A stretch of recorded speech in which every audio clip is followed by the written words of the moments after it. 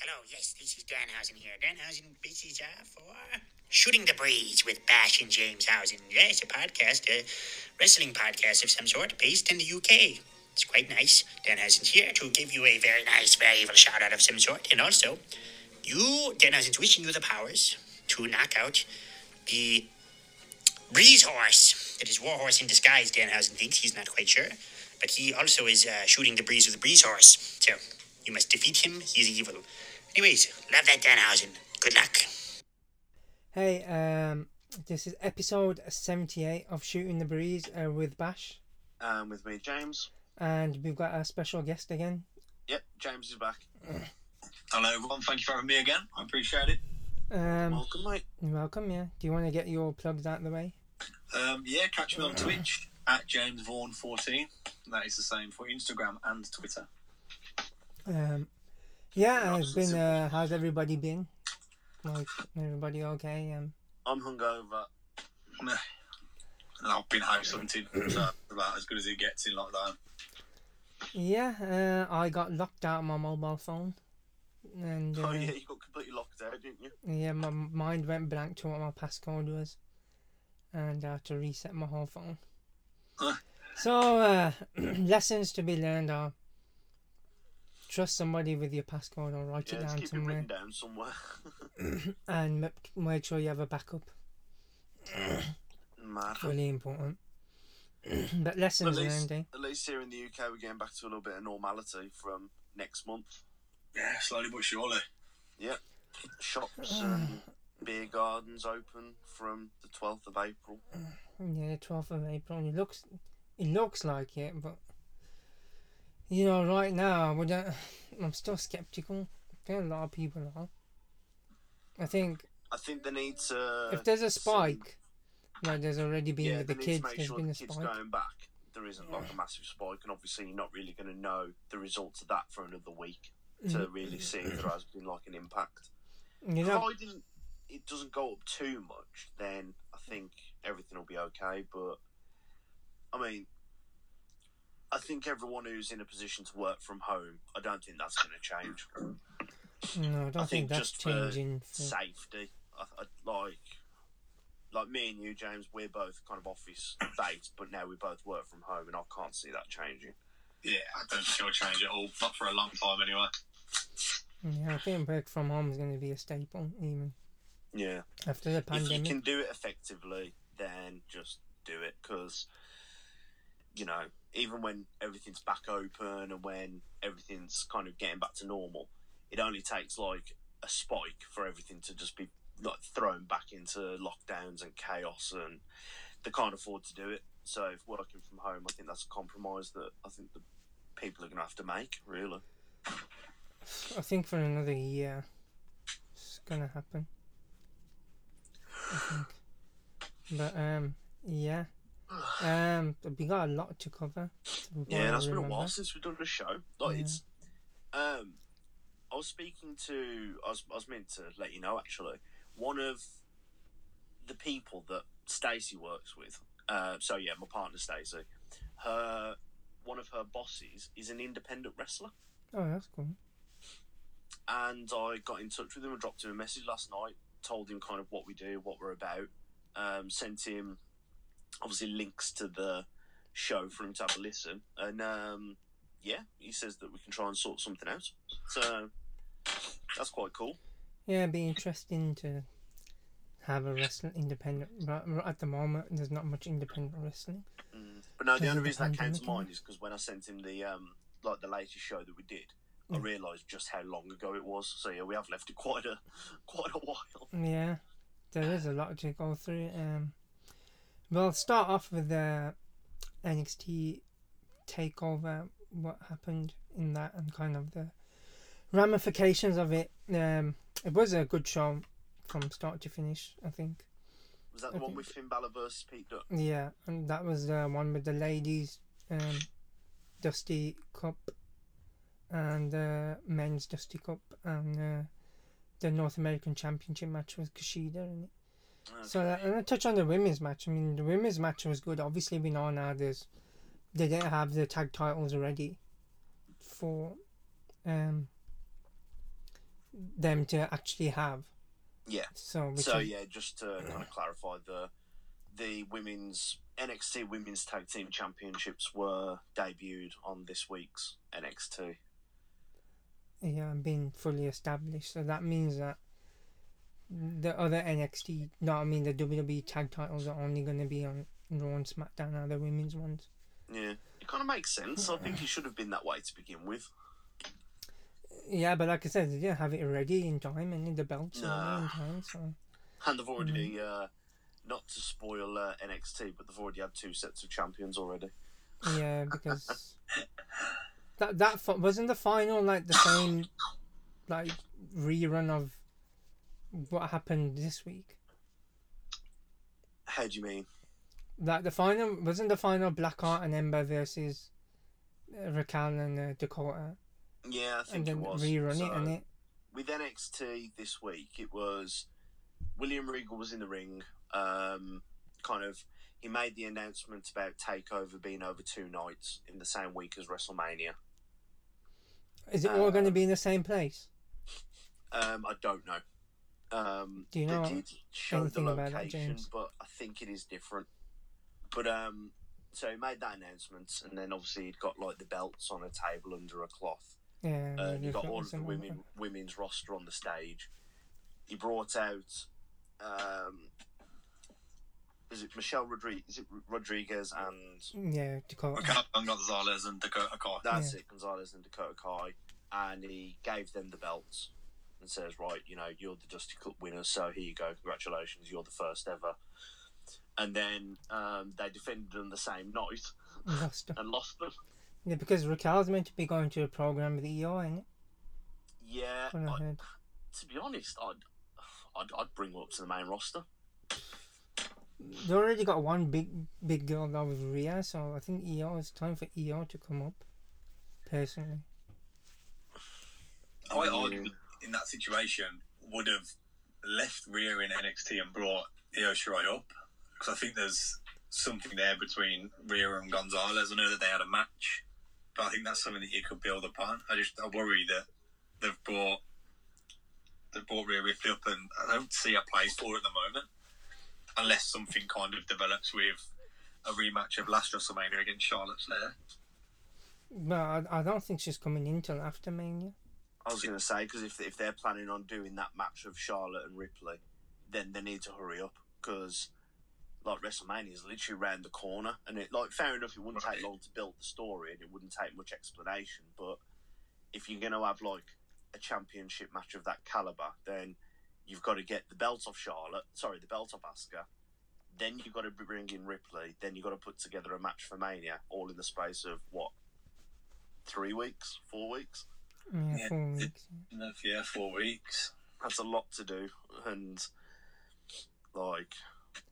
yeah. But yeah, I thought the Dusty Cup tag matches were quite brilliant. I mean, MSK won the men's, and then I'm still on the show. I'm still a bit on the fence about them. I can't make up my mind whether I like them or not. I think it's going to take some time. I didn't really want to see Grizzly Young Veterans lose again, because it's just odd for them to lose again, in my view. That means they've been there twice and they lost twice, which isn't great, personally. I'm surprised, because I think they're a shoo-in for me. They'd be someone that you could put the belts on and they'd elevate it. Yeah, they're a solid tag team. I don't know. The way that they are, they're good in ring. They're both great on the mic, especially Zach Gibson. I think it'd be a no-brainer. I can understand they've brought MSK in and they want MSK to kind of hit the ground running. But like you've just said there, it just seems a bit strange that they've got there now twice and lost both times, and it just seems a bit of a, if that was the case that there was always going to make them lose, why not give another team the opportunity to be in the final and be on that stage as well?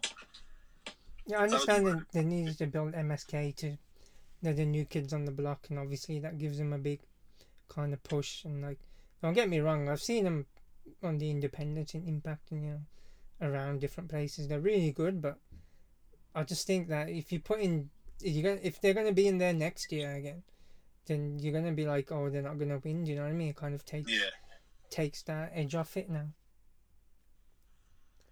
Personally, that's what I think. No, I would completely agree. Yeah, and the other match was the Kushida versus Gargano was good. I really felt That was a wicked match, but they need to make up their mind what they're doing with Kushida. Yeah. Like, you know, they brought him in, they made him like out to be a big deal because he is, you know, and you know he's struggling to beat Gargano, and then Gargano's also like having. It seems like Gargano, there's a lot going on at the moment. So I mean, you've got Kushida there, you've got Dexter Lumis there. I think there's going to be a turn with Austin Theory down the line. And it just seems like there's a lot going on. Yeah, no, yeah. I think it's a triple threat. threat. Kushida's kind of been lost in the shuffle. Yeah. It does feel a lot with Johnny Gargano at the moment that they're throwing everything at the wall and seeing what sticks in terms of the Loomis stuff, the Kushida stuff, and then the Austin Theory stuff. There's no way that they're going to be able to link all three of them together. So I do agree with what you've just said there. Unfortunately, I think Kushida's starting to get lost in the shuffle. I think Loomis is destined to be the next North American champion, in my opinion. Yeah, I'd agree. Which for me leaves then Kushida in a pointless feud, and when he comes out at the end of it, they'll find something for Johnny Gargano, whether it is straight into Austin Theory, but then all of a sudden Kushida's come out at the bottom of all of that situation, where he's then going to have to start another feud from scratch because he hasn't really built anything elsewhere, or they haven't given the opportunity to, should I say. To be fair, and then there's another person who actually, in this week's NXT, you've got somebody making a return, and chances are they're going to be put into some kind of title picture. Jordan Devlin's back. Is he going to be with? I'd imagine he'd go for the cruiserweight belt. Yeah, Santos, he isn't it? Yeah. never lost it, but Yeah, I mean, so they're going to do. WWE have got some balls bringing him back. They're going to do unification, ain't they? I know, but I'm thinking with all the shit in that kind of speak out movement, wasn't he pretty heavily tarnished? He was suspended for a while. Yeah. Yeah, from what I remember, and they cut a lot of people. Remember? Yeah, he's back next week. Is he going into UK, or is he going straight into the main roster? Straight to NXT. Isn't He's going to NXT America. He's someone that, taking away everything that happened, in terms of just if you're just looking at pure ability, he'd be someone that would be perfect for NXT UK in terms of building and developing and becoming a brand there. But like you said, he's tarnished his reputation. Whether it was proved or not, I don't know the ins and outs of it, so I'll be careful with what I say. But it seems strange to put him straight into NXT, and like you said, they've got a lot of balls of a lot of stuff that went on and a lot of accusations that were made. If they are going to throw him straight into a picture. Yeah, but Well, in his promo, he referenced the cruiserweight title, so you know for a fact he's automatically. Then again, if he's gunning for the cruiserweight title, what's he going to do? Come in as a face? Against Santos Escobar, I doubt it. So Even though Santos Escobar's heel versus heel, or even though Santos Escobar's a heel, he's kind of like too good. Yeah. Do you know what I mean? Like as a wrestler, there's some wrestlers who are too good to be like heel. His wrestling's too good, and then you kind of like you know, the points that he's making are true. Like there's nobody who's kind of beat him in it. But bringing Jordan Devlin in is going to be an odd one. But you know, stranger things have happened recently. Just put it that way. But you'll get some great matches. Velveteen Dream still ain't been sacked, so fuck me. I think there's Yeah, you're not wrong. we haven't seen anybody seen or heard from him. Do you know what's going on with him? No, there's no information. You could go on and Google his name, and the last article, literally the only article you'll see is about a year and a half old, and that's when everything was kicking off. The radio It's like he silence has legit disappeared off the face of the planet. And the ending was well, not the ending, right? We had Pete Dunne and Finn Balor in a great match. Obviously Pete lost, but he had a great showing, and then you have Adam Cole turning heel and super kicking everybody's head off. Yep. The Undisputed Era is no more. Was it 2017 they came in? Roundabouts, yeah. Yeah, give or take. It was when Drew McIntyre was there, innit? Yeah. So it must have been 2017, something like that. They've been together a good 4.5 years. Yeah.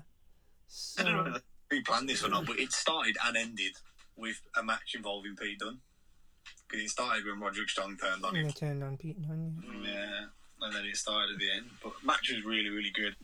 I think the breakup was due, and the heel turn was due. I just don't know if it was the right time. I think there's so much going on where it probably could have been done sooner rather than later. I don't actually think it's going to end well, because I think that Roderick Strong is going to go back to, again, just, he's not going to have any kind of, once he's, had his inevitable match with Adam Cole or whatever, he's just going to be back to, again, lost in the shuffle. Kyle O'Reilly, I'm a massive fan, but do I see him being pushed as a massive single star? I don't see it happening. Bobby Fish, I'd keep Bobby Fish and Kyle O'Reilly together.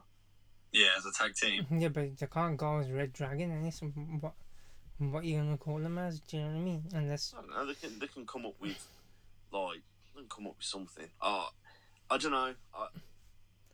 somebody's going up. I'd have just kept them together. Somebody's going up. Adam Cole will go up. Oh yeah, Once Adam Cole's he's- going up. Yeah. I mean, he had his match on NXT. Has anybody? What's going on with the music? Because I haven't watched it yet. So who's kept what? Adam Cole's got the Undisputed Era music. Yeah.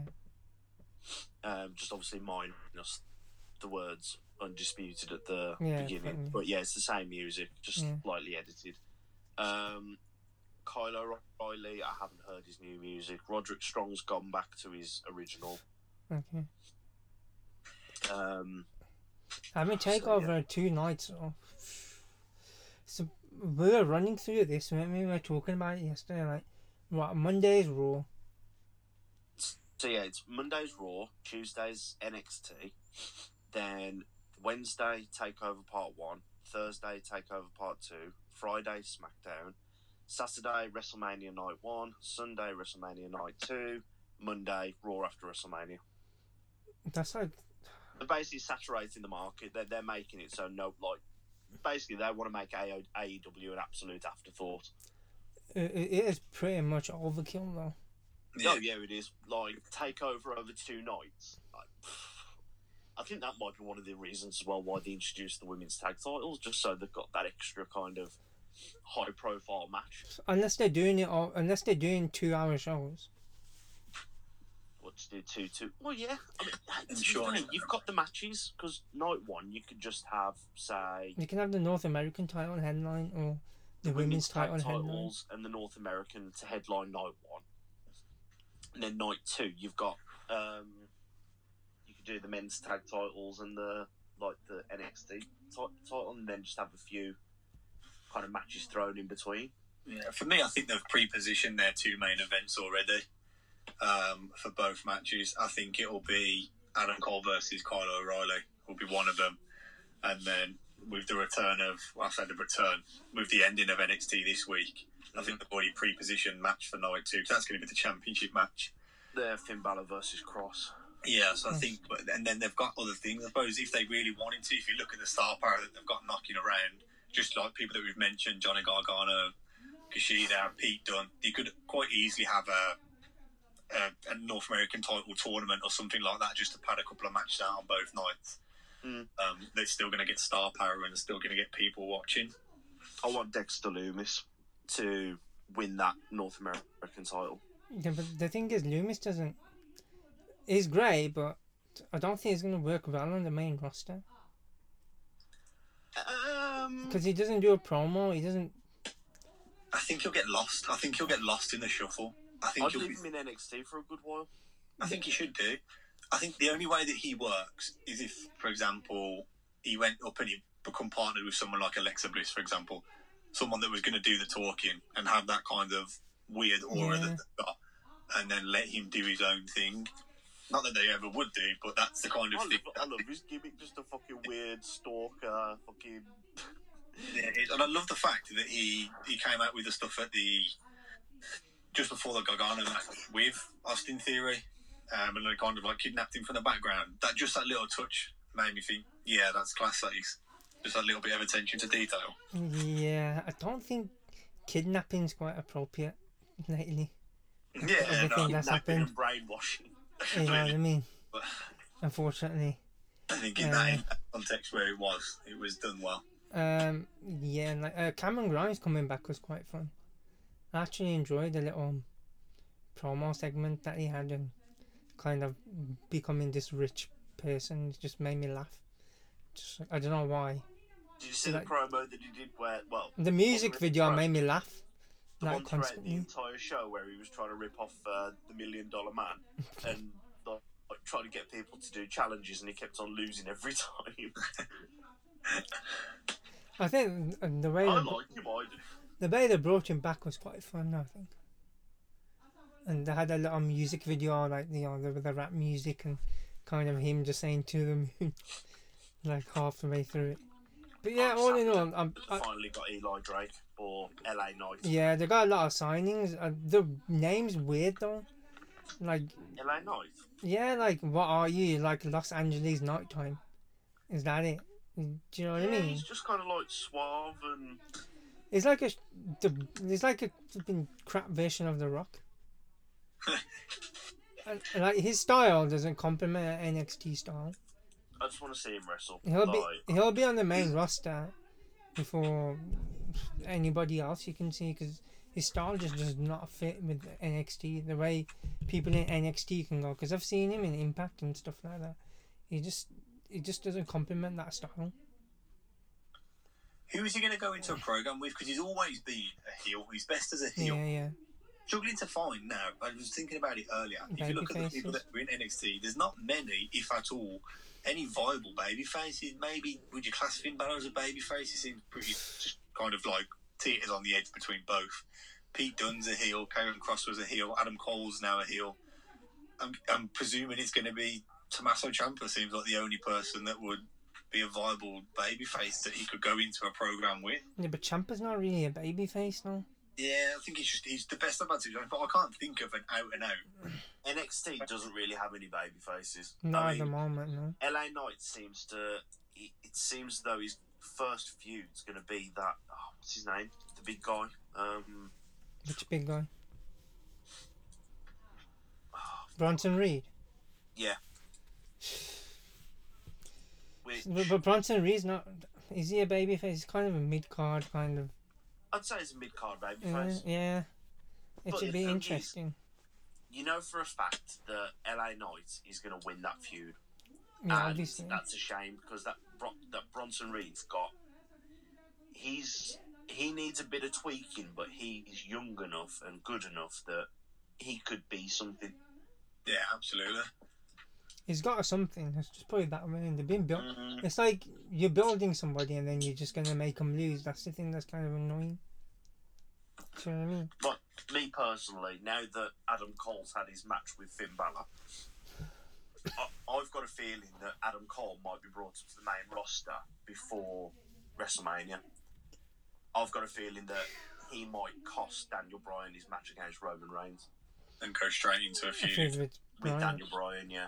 So I'm thinking it's a triple. Obviously, we'll get onto that in a minute anyway. But yeah, the one match we didn't cover was the women's match, and it was a great match apart from the table botch, which was a bit of a The shame. table just fell apart. Yeah, the table just broke, A strong wind. and it's like nobody didn't even touch it. She didn't even touch it either. Like, I'm like, oh, poor girl, because obviously, you know, the spot was meant to be like somebody was going through the table in it between Toni Storm and Mercedes Martinez, and then obviously EO kind of switched it around by jumping off the big thing, which was pretty crazy, but pretty much kind of brought it back into where it was meant to be. I think people behind the table were shocked as well, because they knew something was coming up. You can't even blame it on Nia Jackson. She wasn't in there. For me, it was the way that it happened, because sometimes you can understand if it's like they've cut bits to make it weaker and someone knocks it and he breaks down, but there was literally nothing. Yeah, there was like nothing. Yeah, it wasn't even a touch. They were getting up, and it kind of broke, and they tried to blame me on MSK. Remember? There must be a mechanism underneath it that just allows it to cave in. They must have knocked it when they stood up. Unless it's just balanced on it, so it's like the second it gets pressure on it, it falls apart. But it was a shame.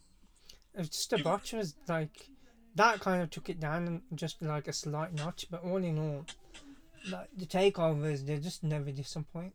But I don't think there's ever been a bad takeover. I can't think of one. No. I think if there's been a bad one, then there's always had a top tier match that's balanced it out.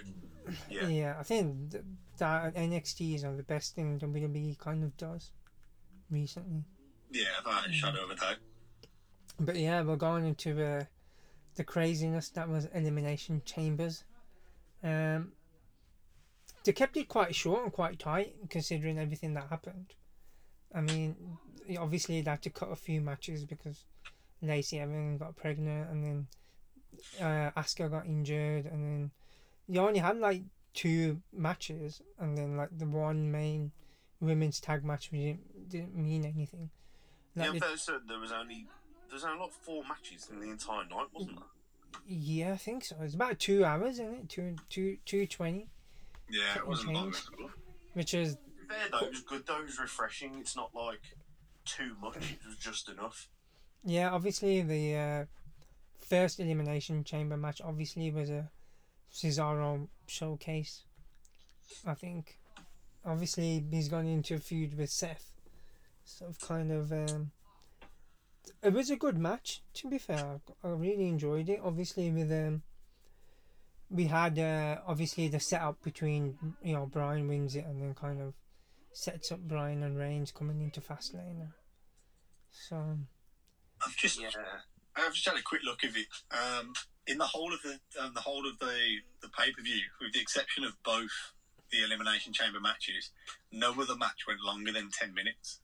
Yeah, which was, and that's including the Daniel Bryan and the cash-in, which I imagine we'll get back onto. And had a total time of both their matches was 2 minutes, and that was both combined. Yeah, when Bryan got him into the LeBell Lock, I was like, flipping out, this could be, you know, could do like, and then Reigns obviously kind of just does what he does. But yeah, that was a good match. Like, and then we had the main, you know, title match between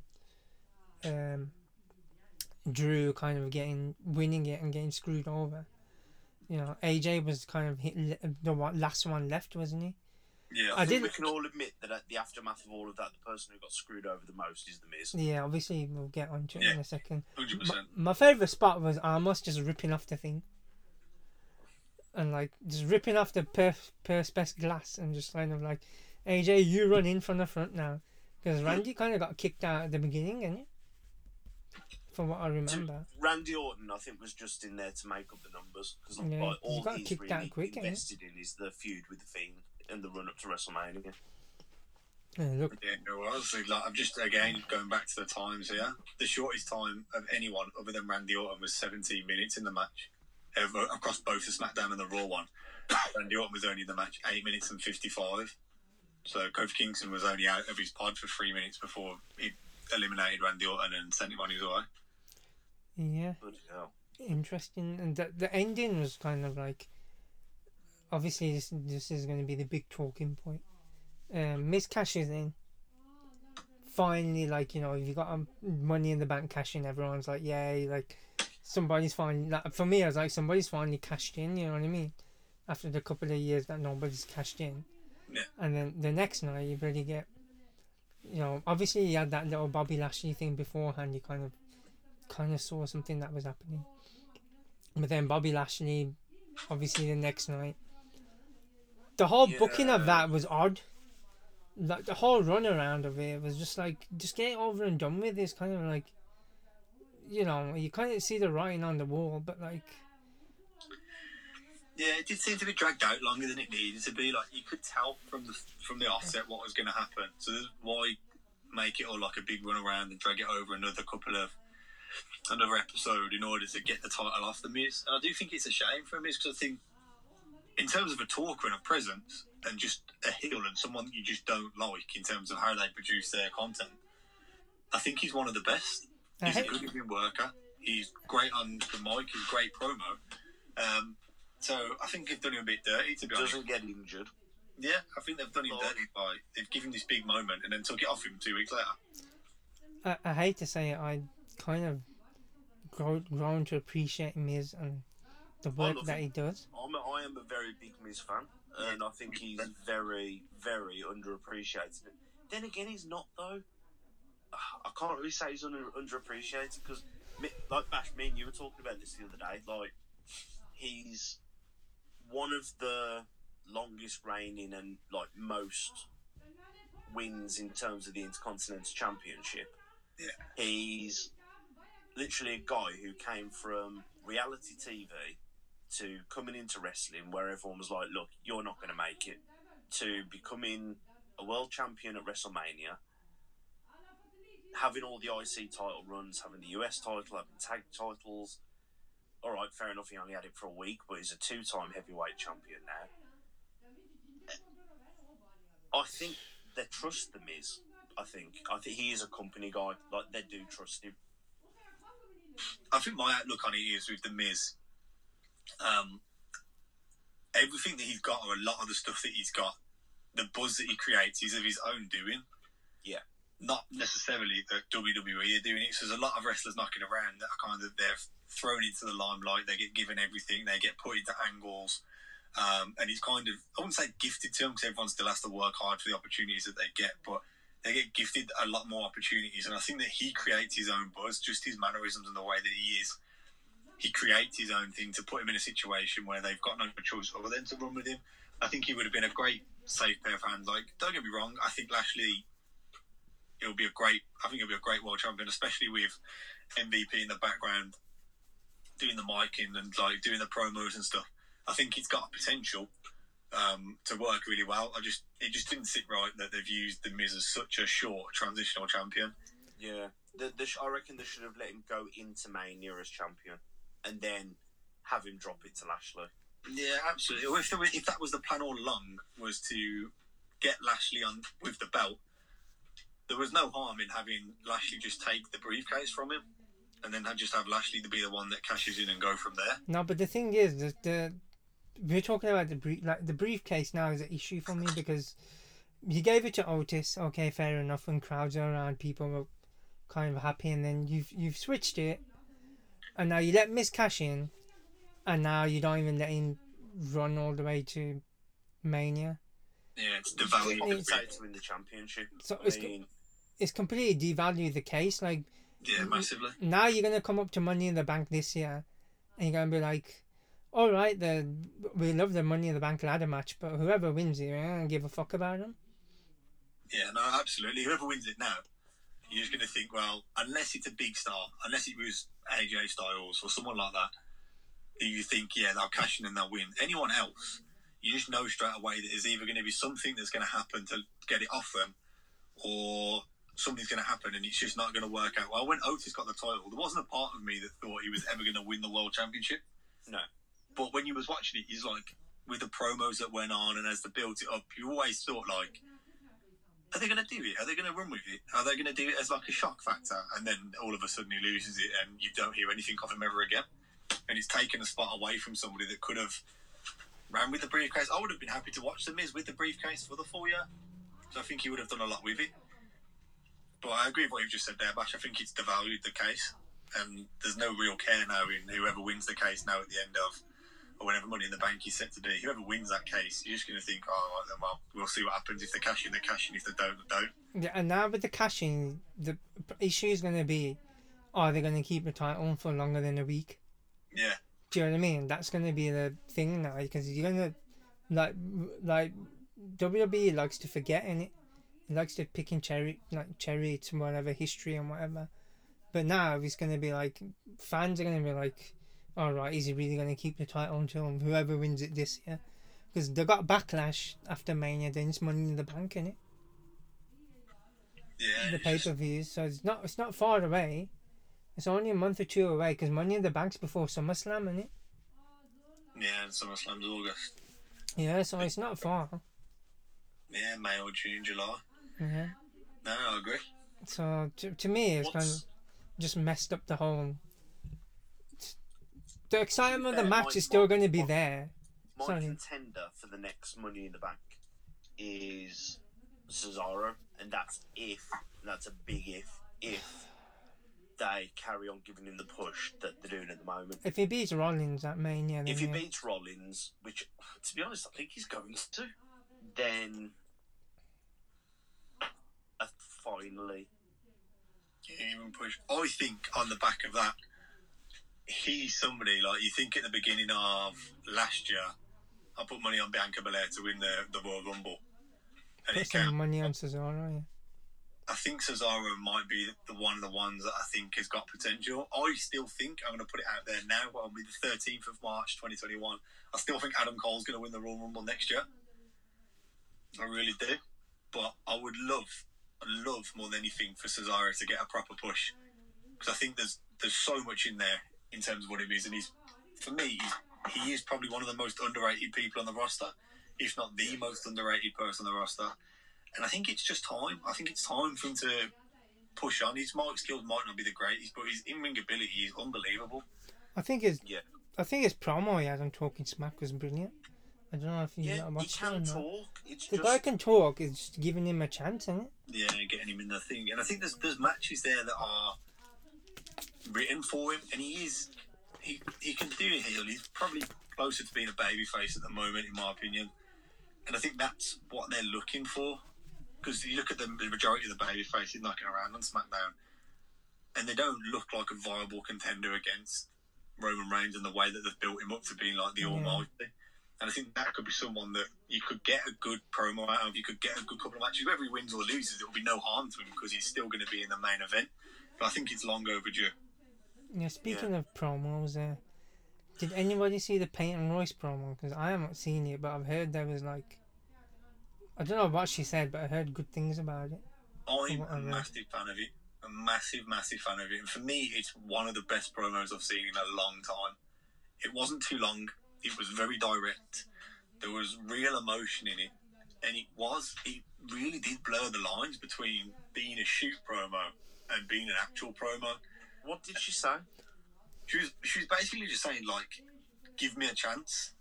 If you're not going to give me a chance, let me go. That kind of thing. And why people have to put all this effort in and get nowhere. But it was just saying about essentially how Asuka's injured and she's still not getting given a chance. It's the same old faces all the time. Which is her actual words. She said, like, why is it the same old faces all the time? Yeah, but like RD kind of cut that same kind of promo, and you kind of got... Obviously he's in the a feud with Riddle right now, but they don't give him a live mic often now.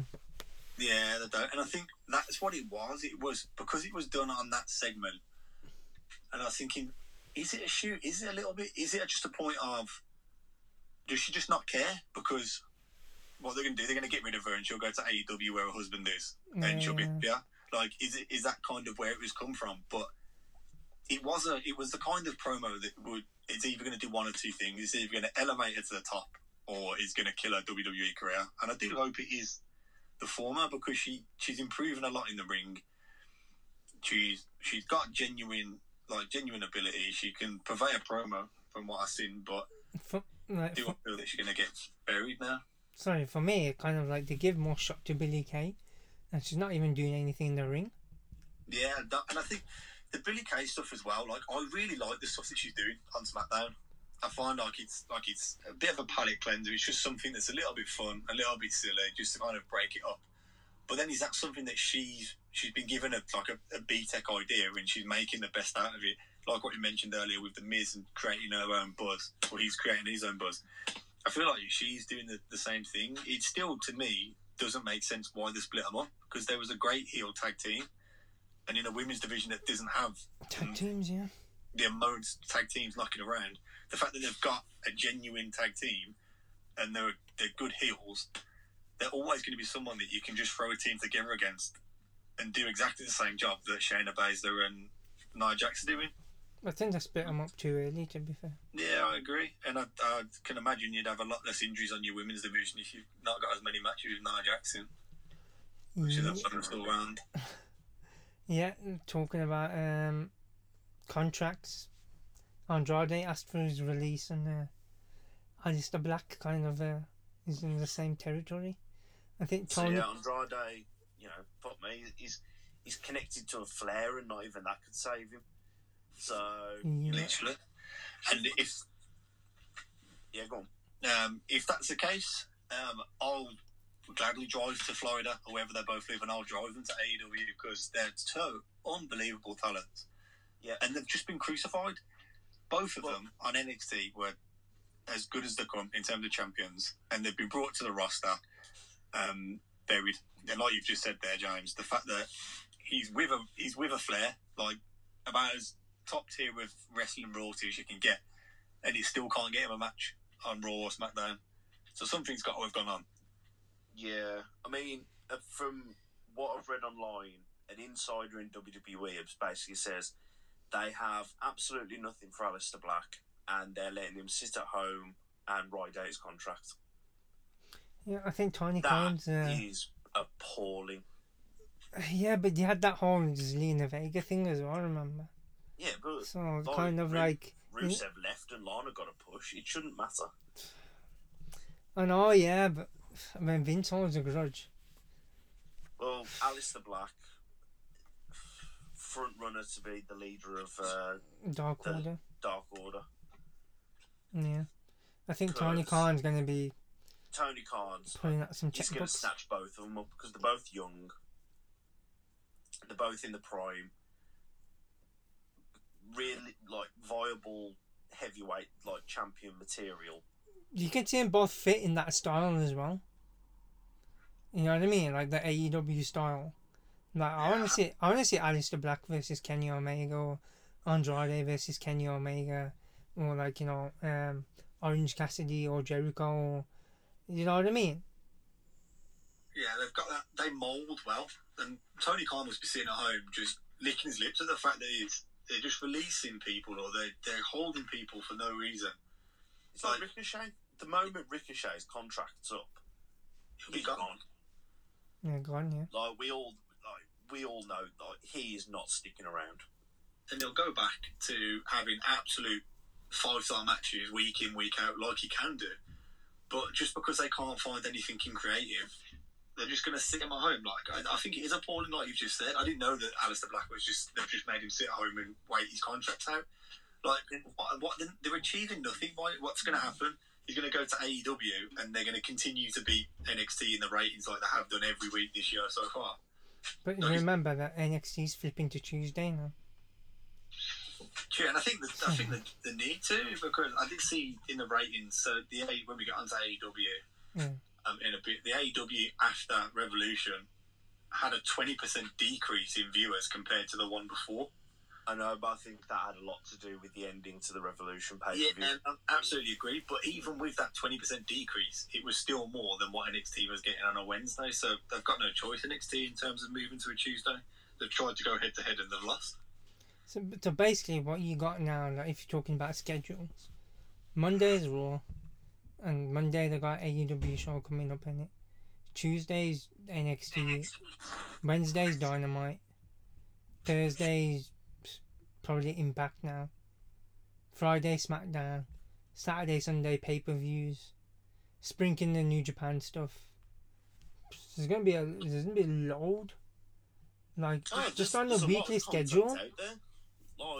Like this is you're talking about weekly stuff. This is the biggest thing in wrestling so far since the 90s. You talk about content like weekly content. You get content every day, pretty much. And then that's not even to mention the network. So if you're struggling for something to watch, you'll be like, alright, safe, I'll stick on a classic WrestleMania. Oh, you forgot about NXT. I've completely forget about NXT UK. Because now I'm had a takeover in ages. NXT UK. So you know what I mean? WWE forgets about NXT UK. So it looks like it, yeah. And then you've got AEW Dark as well, which knocks around on a Tuesday. Oh yeah, and then AEW's got its new YouTube show coming on with Big Show hosting. Yeah, I so- didn't actually watch NXT UK this week. There was he was fighting. Is Walter on there? He got more chance of seeing a unicorn than seeing one on WTV at the moment. I can't remember who was fighting. There was Tyler Bate versus someone, big geezer. I can't remember what his name was. Got a big beard. See, I always dip out of it. Like I used to watch it weekly when it was like things were kind of normal. But then I dip in for a takeover when there's a takeover and then dip out. I'll be honest, I only tune into it when there's buzz around the match. Like, I didn't watch it for ages, and I want to watch the Walter versus Dragon. Yeah, I did that. Yeah, I thought that was a great match. So if there's a match that people are talking about, then I'll go in. But they've got the Heritage Cup on at the moment, and it's 5-minute rounds Yeah, rather than the normal match. And it's just, it can work in certain circumstances, but if you haven't got someone that can go, and I mean go for 25 minutes, it just then becomes something that's a bit of a lull in the match. Like the Tyler Bate match, it was great for the first 15, and then the guy that he was fighting, he just kind of dropped off a little bit, and then Tyler Bate was carrying him all the way through for the last 10 minutes. But they did have a mixed tag team match up there as well, apparently, but I didn't get to see that. Yeah, it was Piper Niven, and I know Piper Niven was in the match and she won, but see, that's a guy that's got lost, man. Tyler Bate, he had all this, well, Mustache Mountain. Even Walter's kind of lost a bit since the pandemic's happened. He had that Dragunov match, and then the kind of was not seen again. I mean, the fact that he's the champion and he's not on. I mean, bloody hell, his factions on the bloody. Yeah, I know, yeah. NXT. And he's not there, and it's like, And then he's not even trainer. about, and they don't even reference him. They reference him on an odd occasion. And it's like, you've got a UK show which, unfortunately, doesn't really get all that much acknowledged anyway. And then your champion's not even there 3/4 of the time. It's like, what are you doing? Like, just take the belt off him, like, if necessary. Like, is he injured? Does he just not want to wrestle? Is he being awkward? Like, what? I don't get what's going on. They've got NXT UK Dublin's the next one that's coming up. And I know they've got certain bits. They've got Mika Satomura knocking around and stuff, but they've got to do something that's going to get you back on. Now that, hopefully, fingers crossed, is it June 21st? That everything goes back to normal, apparently. Supposedly, yeah. So that's on June 20th. So surely this is their time now to really put a focus in on that year. But they've I say Dave bloody tried. He was led dry for a large portion of it, and the speak out stuff took the rest of it away. But I'm surprised that you've not heard more names from the UK independent scene getting drafted in or given them opportunities. Just especially whilst they've got no fans in there, just to kind of see whether they do and give them tryouts. So when it does start picking up and running, going through, because there's absolutely no reason to watch NXT UK, in my opinion. No. It's just on in the background. Like, I'll watch it if it's there, well, there's a big match, but I wouldn't tune into it. I couldn't name you 15 people from that roster. Not anymore, anyway. I don't think I can name 5. Take away the champions, then the only reason I know who the women's champion is because I like ICW. And I watch that. But that's the only reason I know who the women's champion is. It is a shame. There's a lot of progress. It's just... And yet, they're still on about, we're going to be doing NXT, like India. I heard rumours of an NXT Japan, which I think is absolutely ridiculous. I can't imagine New Japan. Imagine New Japan allowing that. Japan. There's already enough going on in Japan. Never mind them they tried to get NXT Japan, but it didn't work, and it fell through, and I tried to do NXT India as well, which has fell through, they're struggling to manage the shows that they have at the moment and keep them entertaining. What happened to NXT India? What they've got. It's just they're trying to completely saturate everything like that. But that week we're talking about, it's going to end up being a good week, but it's just saturation. You could have had Takeover on one night and made it 2.5 hours, and be like, yeah, safe. They're just either they're spreading it out for tickets, which I can get because I'm going to New Japan in a minute. Kind of, they're doing the same thing. But you know, is it all about money? Do you know what I mean? Or should the I think it's more about proving a point and not allowing. Like, I genuinely believe they just want to make AEW an afterthought. well, at the moment they're kind of not really, but obviously we'll get onto that in a minute. What about you, James? I agree. I think as good as it is, I think 7 days is going to be you're just going to be exhausted at the end of it. Like when you've watched what was the pay-per-view, the WrestleMania pay-per-view that went on for nearly 7 hours?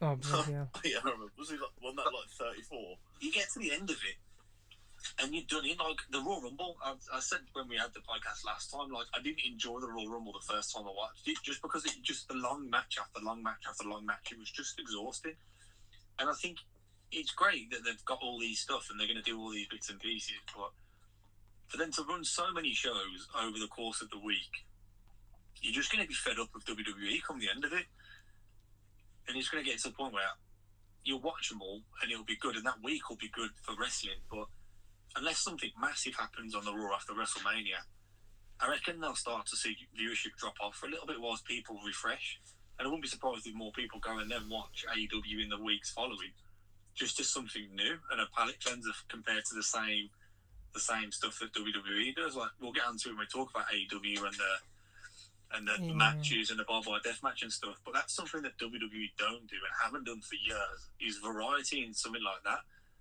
They'll have a couple of last man standing matches, a couple of matches here and there.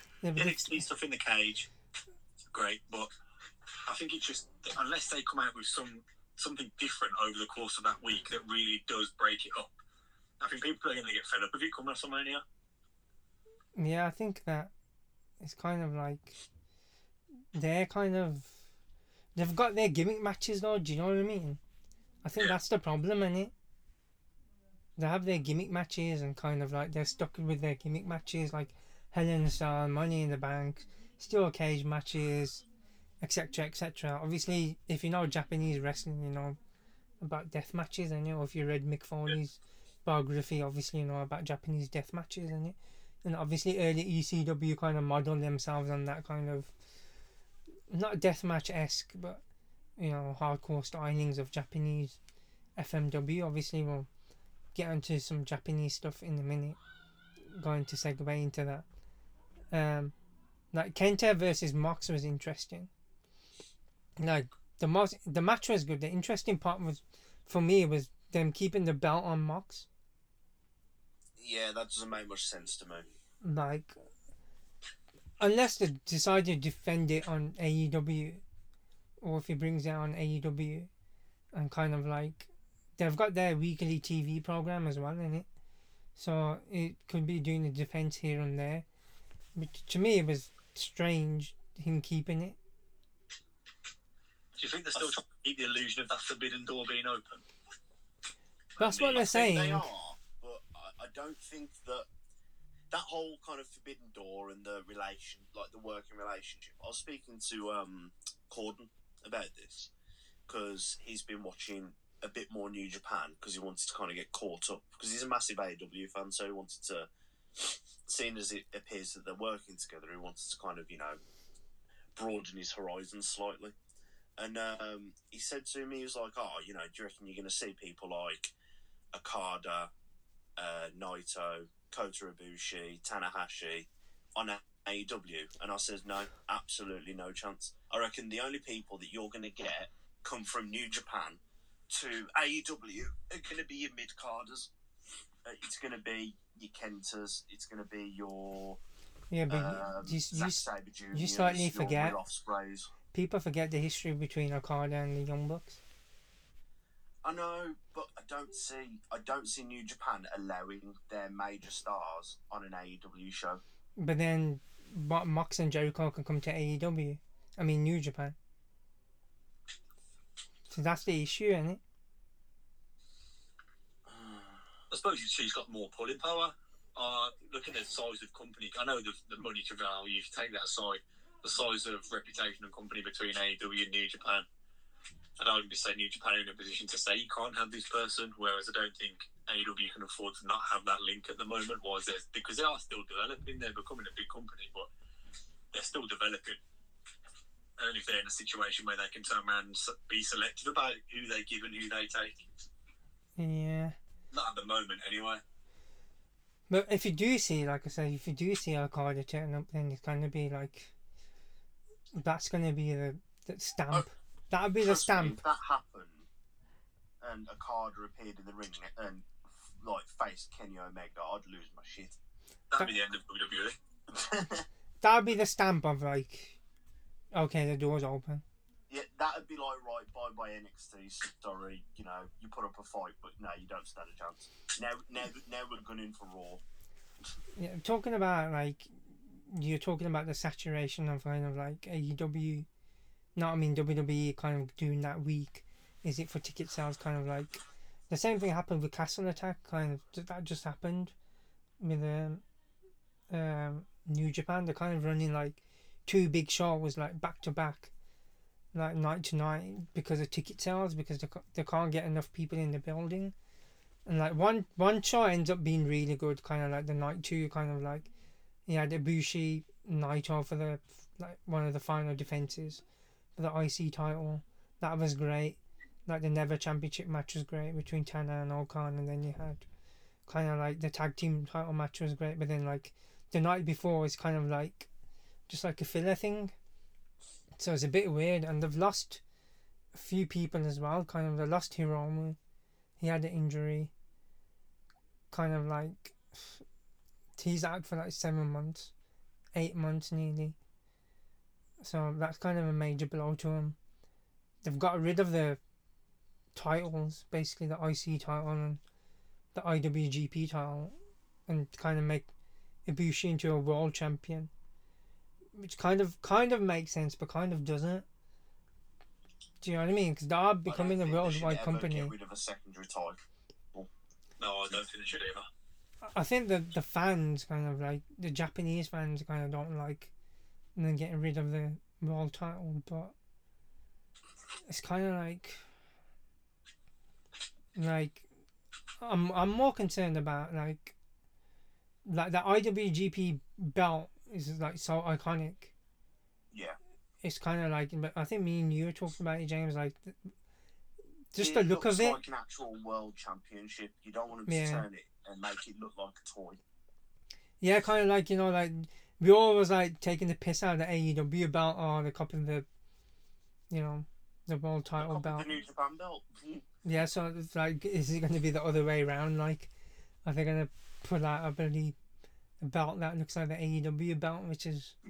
Or are they going to do a WWE and just have a diamond encrusted mess? I hope not. Like, we'll see, because obviously the New Japan Cup's going on right now, and kind of like Naito and Okada going out in the first round was kind of like the 2 of the top guys going out in the first round of the tournament is kind of like, what the fuck? Do you know what I mean? But obviously they're kind of elevating other people right now, like Ospreay, Zack Sabre Jr., Shingo. Like, I think the final is going to be Shingo and Ospreay again, but they're going to be as like heavyweights instead of juniors, because they had a great match as juniors, so I think that might be the final. I think it'll be good. I think Ospreay and Zack Sabre Jr. They fight each other next, don't they? And then it goes through. But I think Ospreay is going through, to be fair. Yeah, I think it'll be Ospreay. Ospreay. I think it'll be Ospreay Shingo. I think they're going to rerun it. Yeah, there's some good people on both sides of the bracket, to be honest. But I think Shingo versus Kenta, I can see Shingo winning that, and then I can't see anyone stopping Will Ospreay on his route to the final. So I think Shingo Will Ospreay seems like the best show. Yeah, and it was just shocking to see Naito and Okada go out right at the beginning. It was just interesting to either they're saving them for the G1, or they're just kind of deciding to elevate new people now, which is interesting. But yeah, let's talk about the final things, which was AEW and people deciding to turn on WWE from Big Show to Christian, which were the big surprises. So yeah, Christian was the big reveal as the Hall of Fame worthy talent that AEW have acquired. Fair play on Christian. I love the fact that they kept his TNA music. He was on Renee's podcast. I don't know if you've heard it, but it's called Oral Session. He was saying that because they got the link with Impact, he was still allowed to use that TNA music, which was That's good. because if they didn't have the link with Impact, they would have to make some new music for him. I'm glad that they've managed to land somebody like Christian, and I'm glad that Christian's kind of come out of retirement and he's in phenomenal shape, and he will be able to have some good matches, and I think he'll be there to put over a lot of talent. Like, he's going to have his inevitable match with Kenny Omega, which, fair enough, I think they'll have a decent match. There's no way Christian's winning. Yeah, there's no way Christian. I think Kenny Omega's going to hold on to that title for a very long time. Yeah, judging by what happened, obviously we'll get into the matches in a bit. But yeah, it's kind of, that was like, he's just in the Royal Rumble, and then a month later he's really signed to AEW, which was like, same with Big Show as well. It was kind of like, oh, what the fuck? Do you know what I mean? But people don't. Randy Orton. They have these matches with Randy Orton, or they have these like segments with Randy Orton, and all of a sudden they jump to the AEW. Mate, money talks, mate. In the pandemic, money talks, mate. Yeah, it does, and I think if they're going to give Christian and Big Show more of a role than what they're getting at WWE, then fair play. I seen a very brief bit of an interview with Chris Jericho, and he was talking about AEW and their global presence, and he was saying if he was to go, I think he used India as his specific example, like, they're not going to know the majority of the AEW roster, but who they do know is Jericho. They know who Jericho is. They know who Paul White is. Arguably, they'll know who Christian is, and that gets them a foot in the door to go to these different places, and then that gives exposure for them to see the other guys that are on the roster going forward. So it seems like they're looking at some sort of global presence outside of what they normally have. Big Show and Christian are the names to get kind of people in the door. Well, they want to come here, from what I heard, after the pandemic. If AEW came here,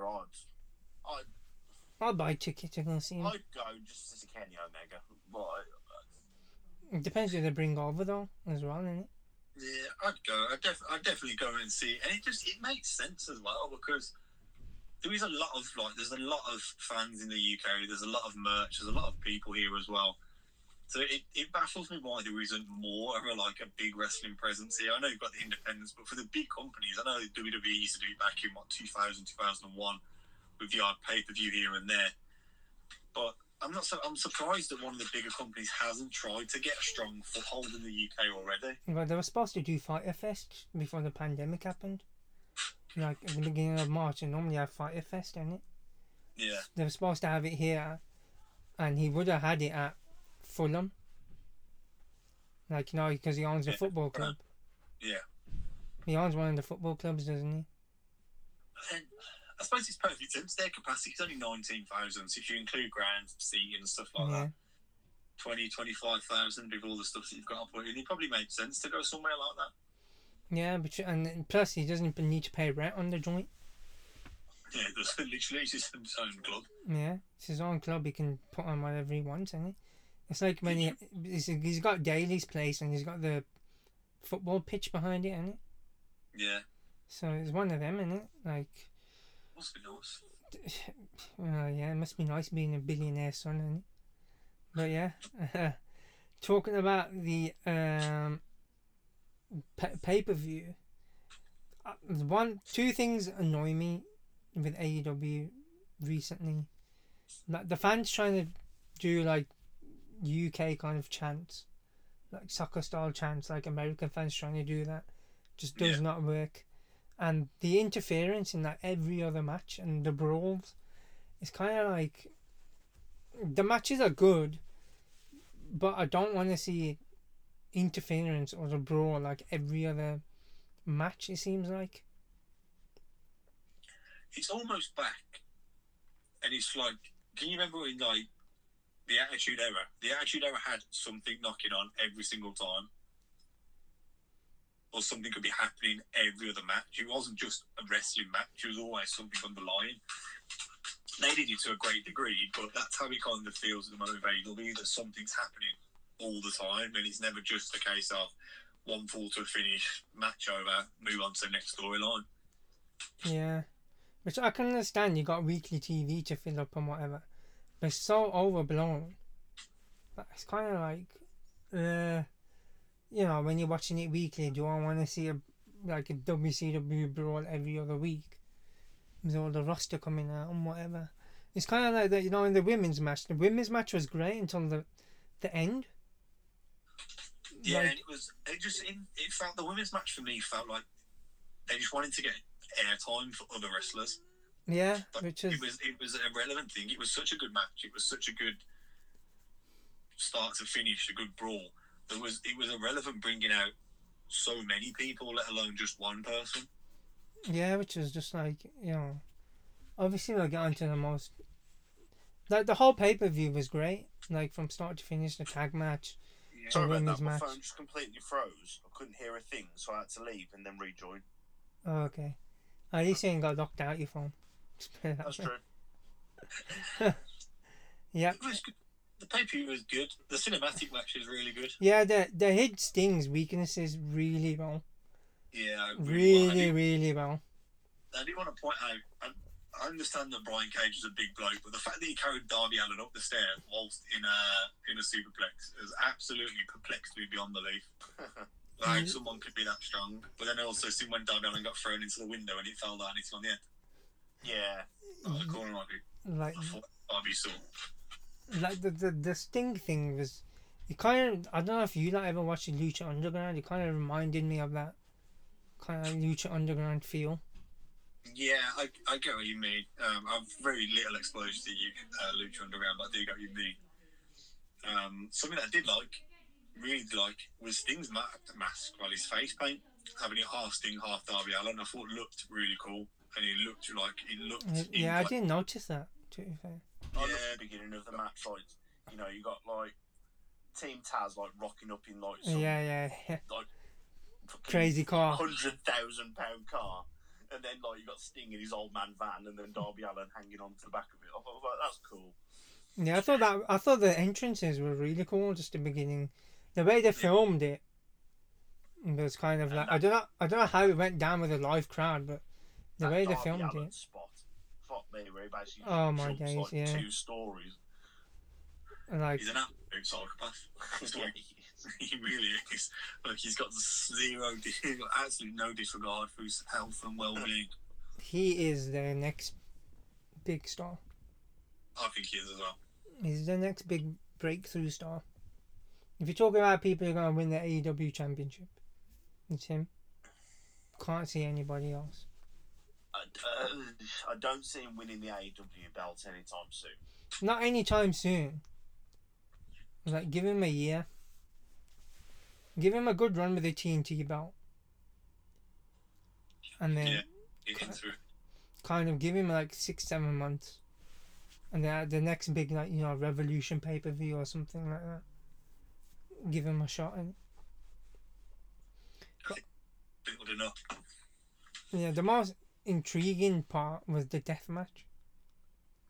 The death match was decent. The match itself was okay. The match itself was great. It's Like, just the ending. yeah, the spots were great. Kind of like the spots that I had on the ropes and things like that with the bombs going off, and then the spot that I had outside was a bit wonky. It's kind of half missed because like John Moxley kind of took all of that. Like when he did the bump into the paradigm shift. Yeah. Kind of Kenny kind of missed half of that. So like Yeah. the explosion kind of hit Moxley more. And then it was kind of like, I really enjoyed it when he brings in the bat and kind of that explodes. I thought that was a really clever spot. Like, then kind of like the ending was a bit like really lackluster, like kind of like, oh, you think the ring was gonna blow up or like something was. Do you thought there was gonna be more of a something blowing up than what happened? Like, fair play to Eddie Kingston for like playing along with that, but like they make jokes about it on like this week's AEW. Yeah, promo for me. I feel sorry for Eddie Kingston because he kind of got caught in the crossfire. Yeah, he did, and he sold it really, really well. Yeah. But there's- And you could hear the fans in the building, like, when the Booing. countdown went off, kind of booing. Like, what the fuck is that? Do you know what I mean? yeah, and then obviously Mox came on the mic after it had all finished and like tried to cut a little bit of a saving comment about it, but just the promo and everything, it looks like the kind of thing that you used to be able to create on SmackDown versus Raw or SmackDown Here Comes the Pain on PS2. Like, it was literally just a couple of pyro. Like, it was worse explosion than what Kane had in the Attitude Era when he used to bring his arms down. It was really, the ending was really bad because the match was great. I hate to say it, the match was great. Whoever came up with that idea, like, They could have even done, even if it was just like a couple of smoke machines that just blasted the ring with smoke in like a quick succession, just to kind of make it look a little bit more, because you could still see them throughout the whole of the thing. Yeah, you can see the whole. What you saw was like 2 sprinklers go off on the second bloody turnbuckles, and like Eddie's just standing there like he died. I'm Yeah, like, and if you filled that ring to the point where you can't see yeah, obviously, yeah, if Moxley you and can't Eddie see, Kingston, then their reactions become 100 times more believable. Yeah. But you can see them all the way through, and you can see that nothing happens to them. The ring doesn't even shake at all. no, you don't. Like comparing the spots that were there, and the spots that when this obviously whatever it was, pyro or whatever goes off on the barbed wire and whatever, kind of that was more like bloody. You could see more there than there was at the end.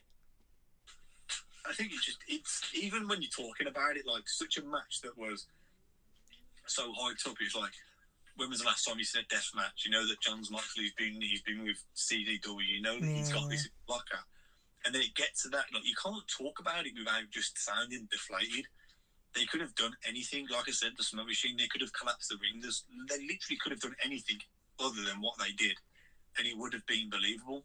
Yeah, and you can understand why they got a 20% drop off in it. Yeah, Just because because I have to watch the Eddie ending? Kingston lie in the middle of the ring like he's been shot. Yeah, and he kills Eddie Kingston because Eddie Kingston's great. Yeah, he is, and he's always been great. When we watched him at Fight Club Pro, he's always been top tier, and it was so disappointing to just kind of see what happened. And did they proof it before? Because they kind of looked at that before and thought, yeah, this is going to be acceptable. Yeah, was it health and safety? Was it a botch? You just don't know, innit? This is the problem. You I'd know, like to watch. if you have a big countdown like that's the problem, and you get to 0. It's kind of like having a delayed orgasm, and it's like fucking, oh, you're not gonna explode now. A bit shit, isn't it? I hate to put it in that context, but that's the only analogy I can think of. Yeah, that's true. It was just underwhelming. It's got to be the most underwhelming thing I've seen in wrestling in years. The finish, yeah. Yeah, Not the finish to the match, the actual finish to the segment. Everything from countdown, everything from the 10-second countdown onwards. And you could have pulled him out, Yeah, you could have rolled. or you could have just pulled him out and then been like, oh yeah, he's pulled him out, and then okay, it wasn't as bad as it would have been, and then Eddie wouldn't need to sell it. He could have just picked him up, put him on his back, and walked out, because there was that between the 15 to 10 seconds. There's that bit where Eddie's just lying over him. Yeah, cuddling him. You know, but I guess we'll see where things go after that. I think everything has now been covered, so we've done an hour and 15 minutes. So anybody want to get anything in? No, good going. The only thing that I forgot to mention was the rumours of the British Bulldog's son joining NXT UK. Oh yeah, Davey Boy Smith Jr. So Yeah. it looks like he's finished his stint with New Japan, and now he's Finished his as stint silly with as it sounds. New Japan like that's- 5 years ago. Well, that's the person who I'd. He's got the name. But I don't think he's going to go NXT UK. I think he's going to NXT because of the pandemic. UK, but Yeah, you heard that. Yeah, but it's completely flipped around now. It makes sense. NXT UK champion. But you've literally got star power straight away. You've got attention, all eyes on NXT UK straight away. Just with the name affiliation, but it'll be interesting to see what they do. I know It's traveling, isn't it? yeah, he's doing that Josh Barnett Bloodsport, Bloodsport, and he's started to kind of diversify himself in MLW. The matches that he was having there were once he'd set aside from Brian Pillman Jr. and Teddy Hart as part of the New Heart Foundation. Once he kind of set aside from that, a lot of his matches had a little bit of an MMA shoot kind of style towards them. Yeah. And I think that if you can develop that a little bit more and it enhances it a little bit more, it's the perfect match for Walter to have, because he's a big guy. He's got that same thing. I just fear that he's going to walk into NXT in America and he's going to be another Timothy Thatcher, and it'll be another similar kind of match in the cage, and then another fade into obscurity. Yeah, That's true. probably. But it all depends on travel, innit? That's the thing, innit? And the travel bans and stuff in the travel situation. Yeah, just right now it's really difficult to travel, innit? Yeah. I think in June, once the like, worldwide travel ban has been lifted, I think you're going to see. I think NXT UK. I don't think a travel ban is going to be worldwide. Like, there won't be worldwide travel till late. But- Maybe late at the end of the year, maybe not. It all depends on the hard data that they're going to get through. Yeah. For us, yeah, we might have a more lax kind of like back to normal. Let's all go out and party and get hammered. But then you gotta get a party, get hammered, and if it mutates again, you're fucked. Like I said, the school rate's already gone up again. Like, and they just let them into school, and those kids ain't getting hammered. It's going to be how they monitor between the 12th of April and the beer gardens up until June 21st. If they just let it become a free-for-all like they did last time, it's only going to go one way, unfortunately. It all depends on the hardline data, and if they're letting people in the country, that's even a bigger one. We had that fiasco of some person just completely off the radar, and it took them a week, maybe more than a week, to find them, and they travelled to another place as well. So, like, do not get your hopes up to early 2021. 2022. Yeah, 2022, yeah. Like January, February, once the winter's cleared. Like, say this time next year, you'll know the full effects of, like, the complete full effects of the vaccine rollout. But once you get worldwide travel back, and people can go traveling, that's when things are back to normal. Yeah. It's all good and just kind of be like, oh yeah. Obviously, you gotta be half optimistic, but you gotta be half kind of realistic as well. Yeah. You can't just I think a lot of people are being more optimistic and not being realists. Like, this is a virus. This is a thing you can't see in it. Like, I think I've got some crazy antibodies. I've been tested like regularly, pretty much. I had a few tests weekly, and I've had a few tests like monthly, and they've all come back negative. Thank the heavens or whatever. Like, I'm thinking I'm gonna ring up for a blood test and just see what the crack is before the vaccine rollout comes out. Like, they were supposed to offer everybody a vaccine in June, like a first shot. Yeah. But then, like, most vaccines are not effective till you get the second shot. So, like I said, it all depends on the hardline data between April to August, before the kids go back to school. I think them 4 months are going to be pretty clear, and then afterwards you're kind of going to be like, winter time is going to be the one where it's going to be like, and flu's completely been out the question, hasn't it? We haven't heard of many people had the flu, so kind of that's going to make a resurgence, and if it kind of mixes with COVID-19 into major trouble. That's true. On that note, yeah, I hate to bring it down, but on that note, James, I'll do the Twitter stuff. So, as always, please follow us at Breeze_shooting. Get in touch. Thank you for our new followers. I see the number of our followers keeps on going up. We'll get a load of new ones, and then a few will dip off, and then we'll get some more. So, stick with us. I know we're quite irregular, but when we do a show, we kind of cover a lot. Yeah, it's a little bit erratic, and hopefully we'll be having some kind of new things coming up, like I touched upon, kind of interviews, things like that. So yeah that's James. Do you want to from me? Plug everything that you plug at the beginning? Yeah, everything is James Vaughan 14. That is Twitch, Twitter, and Instagram. Nice and simple for everyone. Thanks. I'm sure we'll be back covering Fastlane, New Japan Cup finals, run up to NXT takeovers and WrestleMania. So that'll be our next shows in about another 2 weeks, probably. I think it'll be 2 weeks, isn't it? But yeah, it's nice to have you back, James, as well. Appreciate it. Thank you for having me back again. Thanks, everybody. Take care. Speak to you guys soon. Take care and stay safe.